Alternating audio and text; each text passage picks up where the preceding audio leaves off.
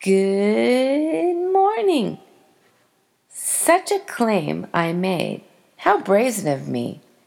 That you and I could revolutionize our lives by choosing thankfulness. And yet, I will say it again. You can revolutionize your life by getting intentional and choosing to be thankful. If you need a refresher of the first briefing on this subject, I have included a link in your written briefing that you can click and look back on that one or listen. Sorry, I have a touch of laryngitis. Several weeks ago, I was invited to speak at a women's harvest dinner in Laguna Beach, California on Friday night. Before I uttered a word into the microphone, one woman I met inquired about my topic. When she heard choosing thankfulness, she said, "Oh, I need this. It doesn't come easy to me." I guess I had never considered that some folks do not find it easy to be grateful. Then, when I suggested that we can actually change our attitudes, whether or not we view the glass half empty or half full, I really garnered some attention. Folks sat up to hear what I had to say. So, here's a bit more to chew on. Revolutionize your life. Choose this. Part 2. No one would argue that contentment is a sought-after thing.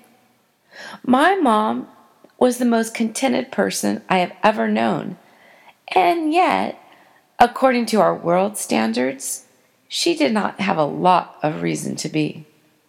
Yet, Paul, the apostle, said he learned to be content no matter his circumstances. Paul knew that giving thanks to God was a key part of true contentment, as he had talked about in an earlier letter. He said, "Give thanks in all circumstances, for this is God's will for you in Christ Jesus." To amplify that a bit, in every situation, no matter what the circumstances, be thankful and continually give thanks to God, for this is the will of God for you in Christ Jesus. Oh, I love that. Impossible, you say. Ridiculous. Makes no sense. Do you know what I am going through? Well, maybe. As ridiculous as it sounds, this mantra of mine gives us a clue to having peace, even in the midst of the worst of circumstances.